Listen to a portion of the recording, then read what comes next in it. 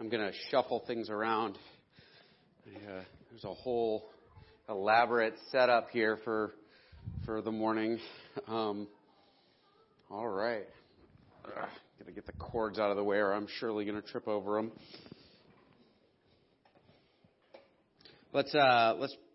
Actually, if you are a small child, I think it is kindergarten or preschool. Which is it? Kindergarten, preschool? 3 through kindergarten. This would be the time to head for the back. Someone is taking you downstairs for children's church, but I didn't see who because I was busy shuffling equipment. Let's pray. Heavenly Father, I pray that you would be with us this morning. I pray that you would be with me, Lord, as I kind of try and unpack this text and help me to be faithful in doing so. I pray that you be with the folks who are here, that they would hear from you, that they would know you more by hearing the word preached today, Lord. I pray that your Spirit would rain down on this place and water the soil of our hearts, Lord, that the seeds planted through the preaching of the word would grow into a great harvest. In Christ's name, amen.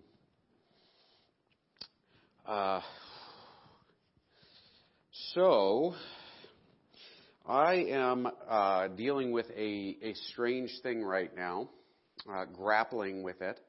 I have a 5-year-old, Titus. Some of y'all have seen him or heard him or tripped over him. This actually started with Abby, where Abigail, my wonderful little girl, when we moved to Montana, Abby came to work with me every day. And she was a baby then, and so she would crawl around the office or move around as best she could. I guess she was walking at that point. And there was always sort of this give and take where dealing with Abby as a child and working could be challenging. And then there was a day when she reached a certain age when she went to kindergarten, and suddenly my office was empty. And that was bittersweet. I don't know, probably some of the parents in the room can identify with this, that joyful but painful moment when they leave. And Titus, filled in that gap, and Titus, he sits in my lap while I read and while I study. And actually he sometimes will, I was stretched out on the couch in my office a few weeks ago reading the notes I had printed up and highlighting. And he laid on my chest and took the highlighter away and said, I'm gonna do this with you, Dad. And made me very non-productive. These are great things. But there's going to be a day when he's going to go to kindergarten. And that's about 8 months away, 6 months away maybe, right? And he'll be gone. And my office will be empty. And we're not going to have any more children. And that quiet is going to be there. And I'm going to watch him I'm going to drop him off. I'm going to walk him to his class. And he's going to step away from me. And I will have joy and I will have sorrow, right? And I know there are a lot of folks here who've had kids go off to school or who've married children off. And actually it's given me a perspective when my father-in-law performed the wedding, my wife and I, our wedding. And he was very tearful. And that perspective of I'm giving her away, but I'm getting rid of her. I love her so much and I want her here, but she's leaving and she's not going to be my little girl. And this is a real thing. And the reason I'm starting with this, and there's a reason, I'm not just telling stories. The reason I'm starting with this is, as we dive into our text, this is a joyful and sorrowful passage. And actually this entire series, I picked it because I noticed a pattern, and then I started studying it, and I realized that even though pretty much everybody knows there's a pattern there, nobody knows why. I haven't found a single solid explanation. And as I've dug into it and chewed on it and slept on it and prayed about it, I think the pattern there is one of joy and sorrow. Okay? And so Jeremy preached the first sermon in this series. He was lucky. He got the easy one of the 3. And this one is the next.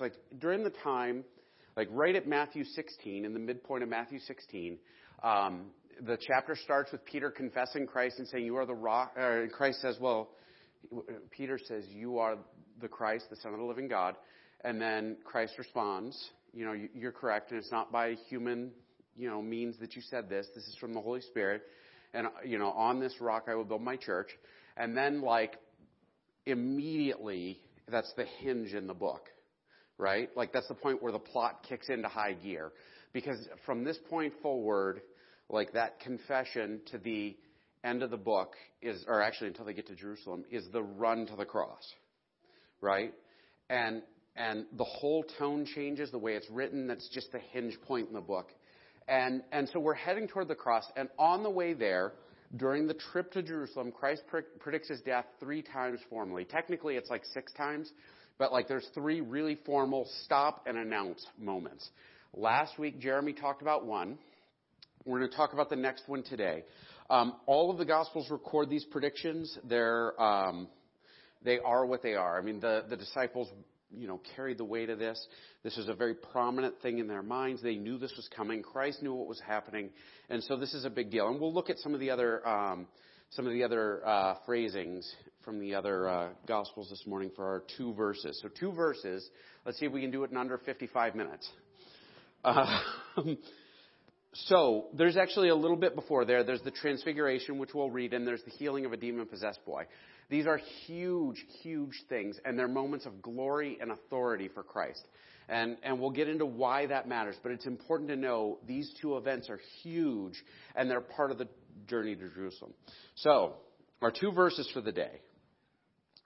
When they came together in Galilee, he said to them, "The Son of Man is going to be delivered into the hands of men. They will kill him, and on the 3rd day he will be raised to life." And the disciples were filled with grief. Okay, so he said roughly something similar to this, but he adds a couple of things here. First off, he adds in that that he'll be handed over. He'll be delivered into the hands of men. This is an oddball phrasing, and I'm reading from the NIV.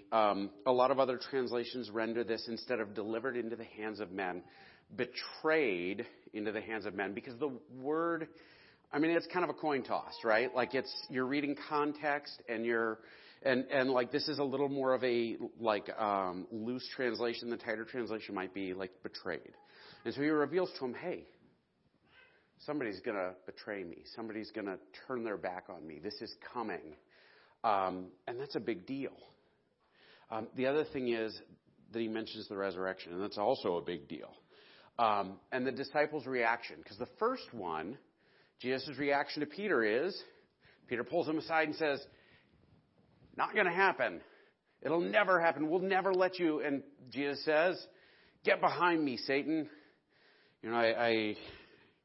That's a powerful engaging. And Jeremy unpacked that. If you're interested in seeing a little more or reviewing that, if you weren't here last week, it's on the Facebook page. You can watch the sermon. It's actually a really good sermon. Jeremy gets better every time he preaches. It's fantastic. And so, but back to it, their first response was, "Not going to happen. It will not happen. It will not happen." And Jesus rebuked him. This time around, it's, gosh, that's awful. Right?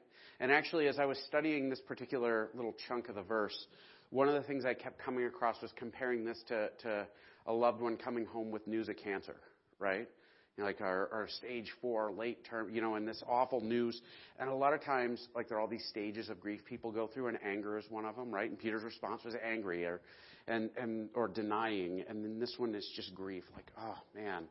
Which is funny because it's they miss half of what he says.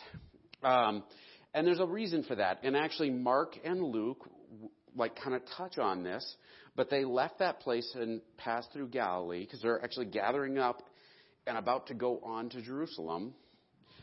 Jesus did not want anyone to know where they were because he was teaching his disciples. And he said to them, "The Son of Man is going to be delivered into the hands of men. They will kill him, and after 3 days he will rise." And here's the important thing. But they did not understand what he meant and were afraid to ask him about it.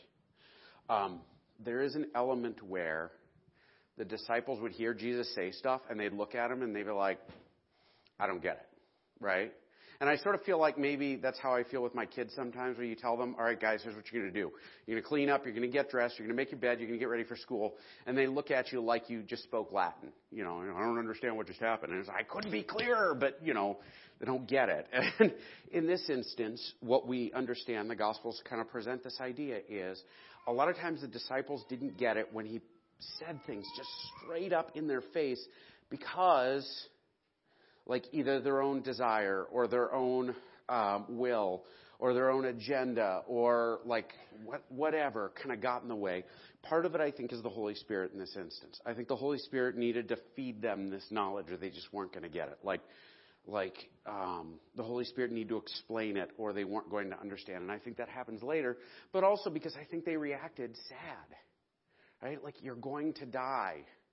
You're going to die. And there are a lot of reasons why this is a big deal. Like, the disciples, they're kind of, for the most part, like a collection of losers. And I don't mean to say that to be hard on them, but, like, it's the truth. Peter, James, and John were fishermen, and that's all they were ever going to be. James and John might have been wealthier later in life, right? Like, because we know John was influential. He was the son of a merchant, and, like, that he had, relationships around. But these guys, like, they were people who were not good enough to be in religious school. They were not good enough to follow a rabbi. They were not good enough, for all sorts of things, and so they went to labor. You go to a guy like Matthew, and oh my gosh, Matthew's a tax collector. Like, he's a national traitor. We don't like tax collectors now. Oh my gosh, they killed them sometimes then. Like, they would walk up to him in crowds and stab him to death. They were super not liked. And so for Jesus to have called these guys, which is a reversal of the order, usually a rabbi, you wouldn't say, follow me. You would ask if you could follow a rabbi, and the rabbi would say yes or no.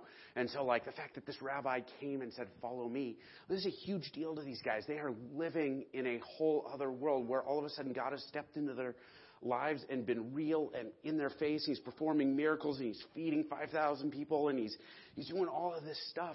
And then he turns to him and says, guys, the day's coming, I'm going to be killed. And how do they react? Oh, no. This is bad. They love this guy, and they find out he's going to die. And so then everything else, they don't hear them. You guys ever get that? Like, where somebody will start talking to you, and the first part of what they say is so strong that you don't hear another word that comes out of their mouth? Husbands, I'm sure all of us experience this with our wives, right? She starts talking, you hear the first word or the first two words, and everything else is nothing. You don't hear a word of it. I have the problem where I don't hear anything. This is Luke, and Luke ends his passage somewhat similar, right? But they did not understand what this meant. It was hidden from them, so they did not grasp it, and they were afraid to ask him about it. Again, like, they just didn't get this obvious prediction. I'm going to be delivered into the hands of men. I'm going to be killed. I'm going to rise again on the third day. Nothing, right? Nothing. I'm going to offer some context as to why this might be the case. We go all the way back to the beginning of Matthew 17. This is like just a few verses before. After 6 days, Jesus took with him Peter, James, and John, the brother of James, and led him up on a high mountain by themselves. There he was transfigured before them. His face shone like the sun, and his clothes became as white as the light. And then appeared before them Moses and Elijah talking with Jesus. Peter said to Jesus, Lord, it is good for us to be here. If you wish, we will put up 3 shelters, one for you, one for Moses, and one for Elijah. Which, by the way, is why Peter is awesome, because he says the dumbest thing in just about every situation he can be in. Like, they see the miraculous appearing of, Elijah and Moses, the 2 big rock stars of the Old Testament. And his first thought is, hey, how about if we set up a house for you guys? Really? And the significance of this is lost on him. Jesus is standing between the representative of the law and the representative of the prophets, and there's this thing that's being communicated.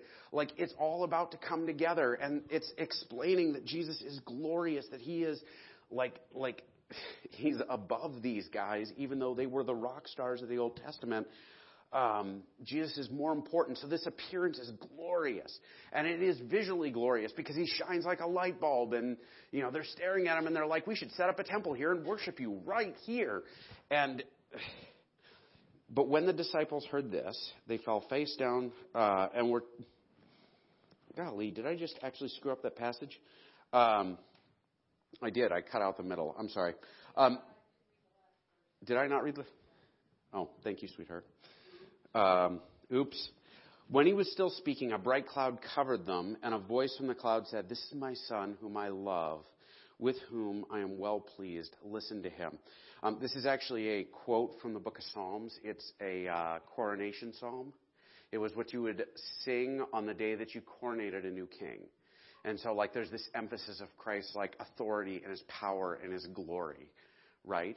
This is the Super Bowl win, right? Like, this is the big moment where it is obvious that Jesus just isn't some ordinary guy. He is God. He is the Son of God. Like, he is right there in front of them in power and glory and everything else. And so fresh in their minds is this, wow, he's something else. Like, this is a big deal. When the disciples heard this, they fell face down to the ground, terrified. But Jesus came and touched them. "Get up," he said. "Do not be afraid." When they looked up, they saw no one except Jesus. As they were coming down the mountain, Jesus instructed them, "Don't tell anyone about what you have seen until the Son of Man has been raised from the dead." The disciples asked him, "Why then do the teachers of the law say that Elijah must come first?" And Jesus replied, "To be sure, Elijah comes and will restore all things. But I tell you, Elijah has already come, and they did not recognize him, but have done to him everything they wished. In the same way, the Son of Man is going to suffer at their hands." And the disciples understood that he was talking about John the Baptist. Now, real quick, they turn around and they're confused by what just happened. "Oh my gosh, what was that? We just saw you glorified. We heard God talk and say you were his son. Like, what is this?" And Jesus gives them an answer, and they still don't understand, and so they start grasping at straws. Did you ever meet somebody who would, like, pull out something from 8th grade science because they didn't understand what was going on? And you look at them and you think, well, you really don't know what you're talking about right now? Not that I understand 8th grade science. It's usually me. And so they ask this kind of silly question, and Jesus says, "You know what? Elijah's already come. John the Baptist was here, and now I'm here. The day is coming. There's a big thing about to happen, and they know it." And so there's this glory around them and this realization that something huge is going to happen. And in the midst of all of it, they miss the fact that he said, "Going to rise from the dead," because they're a little dense. In the next passage, we're actually going to jump over this one because I don't want to go too long with this. In the next little section, Jesus shows up and he casts a demon out of a child after all the disciples are trying to do it and they're unable to. And Jesus just shows up and says, "Get out of him," and that's it. Like, he is super authoritative, and authoritative in a way that he can command like evil to leave and they obey. Like, there is this power and glory element at play. And so then when Jesus comes back and he says, "I'm going to die. I'm going to be crucified. I'm going to be handed over, betrayed by one of you. They are going to nail me to a cross. They're going to bury me." They don't get it because they're like, well, how could that even happen? Right? How could that even happen? You're like God. I mean, nobody beats God. That's like, I sometimes when I get distracted or my brain goes numb while I'm studying or reading, I'll hop on YouTube and I'll watch old boxing matches. And I don't know, YouTube's wonderful that way. But you see some of these boxers, like some of these older boxers that were just titans and just unbeatable. And you watch them and you think, wow, nobody's ever going to knock that guy down, right? This is Jesus at this moment. They look at him and they're like, who's going to face against you? Who's going to do anything? Like, you could command angels. You could do this. You could do that. And there is this sense of, like, you are unbeatable. And because of that, they miss a chunk of what he's saying. And what he's saying is, there's a bad thing coming, but on the other end of it, there's a good thing coming, right? There is a miserable moment where I will be delivered, betrayed into the hands of men. The same thing that happened to John the Baptist. It is coming. The world will be broken. I will be broken. I will be killed. And on the third day, he'll be raised to life. And they were filled with grief because we're not very good at doing both, are we? There's this great line where Paul talks about funerals, and Paul says, hey, look, we're not like the pagans. We don't mourn like they mourn, right? We don't mourn like people who have no hope. We know there'll be a resurrection. We know that death is not the end. And so when we mourn with joy. Well, how the heck, right? How do you mourn sad and happy at the same time? How do you weep in one moment and sing in the next? How do you, feel broken over a bad thing and then feel overjoyed at the same time? And there's sometimes this tension in Christianity where you get around Christians. There are believers I've met who everything has to be happy and joyful all the time or your faith is broken. Right? And I've had people lecture me about that. Hey, you should not be sad right now because Jesus is risen and God will set it right. And it's like, yeah, but I'm sad. Like, this is it. Like it's broken now, right? And if the world is broken now and we fail to grieve that, that's an awful thing. And so to a degree, their response is correct, but they missed the second half. And they don't get the second half until they're in the upper room. And Jesus walks amongst them, and they're like, wow, you're here and you're alive again. They didn't even believe the women who went to the tomb. They had to go check it out for themselves. And then you get guys like Thomas who's like, well, until I put my finger in the hole, it's not real, Okay. As we go through this season, I've discovered it's easy to emphasize one to the loss of the other, right? What's the holiday? Easter. What's the great thing? The resurrection. What's the great thing? Death is conquered. What's the great thing? Jesus is alive. What's the great thing? Jesus proved his claims that he was God and he rose again. And there's no fear in death and there's no this, there's no that. But without what? Without Good Friday, there is no Easter. And the reality is, Good Friday is bad. I mean, this is a season where we rejoice, but we also mourn. You know why? Because on Good Friday, Christ suffers for my sins. Christ suffers for your sins. Christ suffers for every stupid, selfish thing I say. Christ suffers for the days that I am angry without purpose and nasty to the people around me. Christ suffers for the words I can't take back. Christ suffers for all of my wickedness, for my thoughts, my deeds, my everything. Like even the sins I don't know I'm committing, Christ carried all of that. And God looked at the cross and he poured his wrath out on Jesus. And that is what Christ suffered for. And in this season, we approach this and we should mourn over our sins. Well, we really should. But at the same time, we can rejoice and say, but Christ was raised. I actually included the verse, and I cut it out because I didn't feel like it fit real well, but I'm going to kind of plug it in here. Right before Christ was arrested, he sat in the garden and he prayed and he said, God, Father, if it is possible, let this cup be passed from me. If I don't have to drink it, if there's any other way, I don't want to do this. But not my will, but your will be done. And so as we look at this brokenness, we can back up and say, Christ died for me, and there's joy in it. This is the Father's will all along. Jesus told his disciples at one point, very truly I tell you, you will weep and mourn while the world rejoices. You will grieve, but your grief will turn to joy. A woman giving birth to a child has pain because her time has come. But when the baby is born, she forgets the anguish because of her joy that a child is born into the world. So now with you, now is your time to grieve. But I will see you again and you will rejoice. And no one will take away your joy. In that day you will no longer ask me for anything. Very truly I tell you, my Father will give you whatever you ask in my name. Until now you have not asked for anything in my name. Ask and you will receive, and your joy will be complete. We mourn the death. We mourn the cross. We mourn our sin. We mourn the brokenness of the world. But we celebrate and we rejoice that Christ is raised. And so, what do we do with this? Well, we're going through a season of preparation, right? That's usually what we do in the time before Easter. In our series, we're looking at Christ heading to Jerusalem, heading to the cross, knowing that this is the way that God chose to set things right, to reconcile us to him, right? And so, during this time, we should mourn and rejoice. I know a lot of folks that'll do, they give things up for Lent. Anybody do that? I don't. I don't give things up well. But they'll, I'm going to not eat candy or not have coffee, or I guess I'm giving up liver and onions for Lent. But they do that because the idea is, I should be sad coming up on it. But we shouldn't just be sad, right? In everything in this season, we look to the day and we say, I mourn the brokenness. I mourn the shattered families. I mourn the depression and the anxiety in folks.